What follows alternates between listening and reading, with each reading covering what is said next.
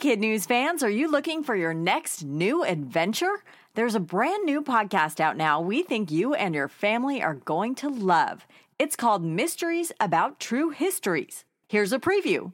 From the creators of Who Smarted and Starglow Media comes a podcast full of mystery, adventure, time travel and riddles, and secret math.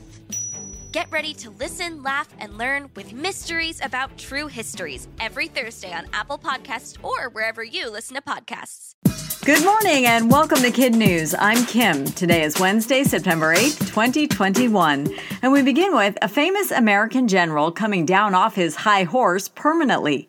Large crowds are expected on Monument Avenue in Richmond, Virginia this morning as workers remove a 21-foot-tall bronze statue of Civil War Commander Robert E. Lee.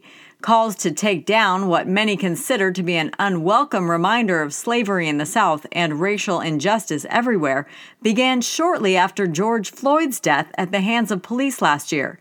Virginia's governor announced plans to dismantle the statue in June of 2020, but the matter got tied up in the courts until just last week. What becomes of the old landmark is still unclear, but its 40-foot marble base, which got covered in graffiti following last summer's Black Lives Matter protests, will stay put for the time being. It was a heartwarming reunion between a World War II veteran and his third-grade pen pal. 95-year-old Frank Grasberger of Strongsville, Ohio, is no longer in the military, but he is reminded every day of how much his service is valued by a letter written years ago. Deshauna Priest was 9 when she was given the school assignment. In it, she told him, "If it wasn't for you, we would never have freedom." He has carried the piece of paper with those words ever since and says it came to symbolize a life well served. He always wanted to meet the author but could never find her, until now. The staff at the senior home where he lives tracked her down, and Priest, now 21 and in the National Guard, surprised him wearing her uniform and bringing flowers for him and his wife.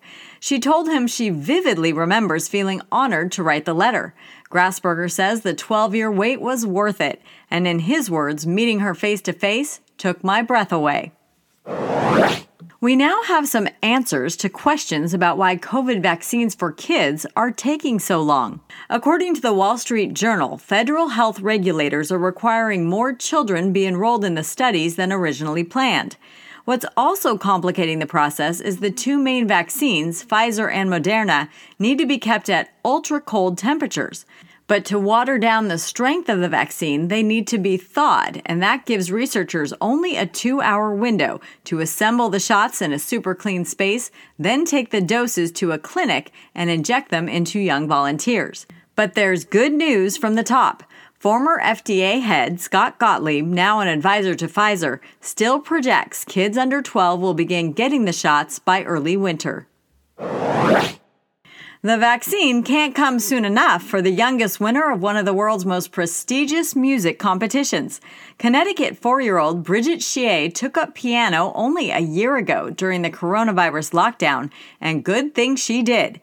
She turned out to be a pint-sized prodigy who can read sheet music, sight-read classical pieces, and can play Beethoven's Sonatina in F major perfectly, even though her feet don't reach the pedals. Bridget won first place at the American Prodigy International Competition, which earns her an invitation to play at world-renowned Carnegie Hall in New York this November. But she was forced to pull out because all performers are required to be vaccinated, and she is too young to get the shot.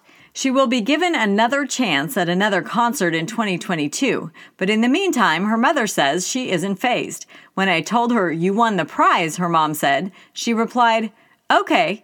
Can we go to the Disney store now?" When at first you don't succeed, try again. And that's exactly what NASA did. After coming up empty trying to get a rock sample from Mars in August, the Perseverance rover struck red planet gold last week. But because of the first swing and miss, the space agency triple-checked the stash before making the announcement.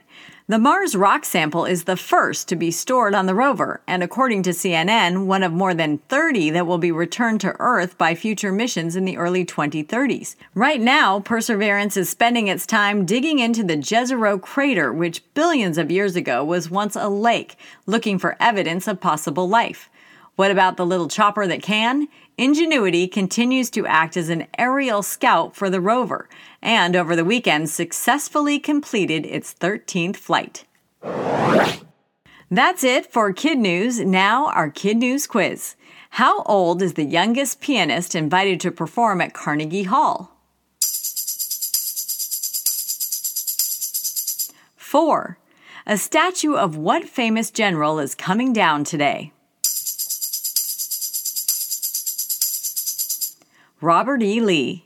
In what Mars crater is the Perseverance rover looking for life?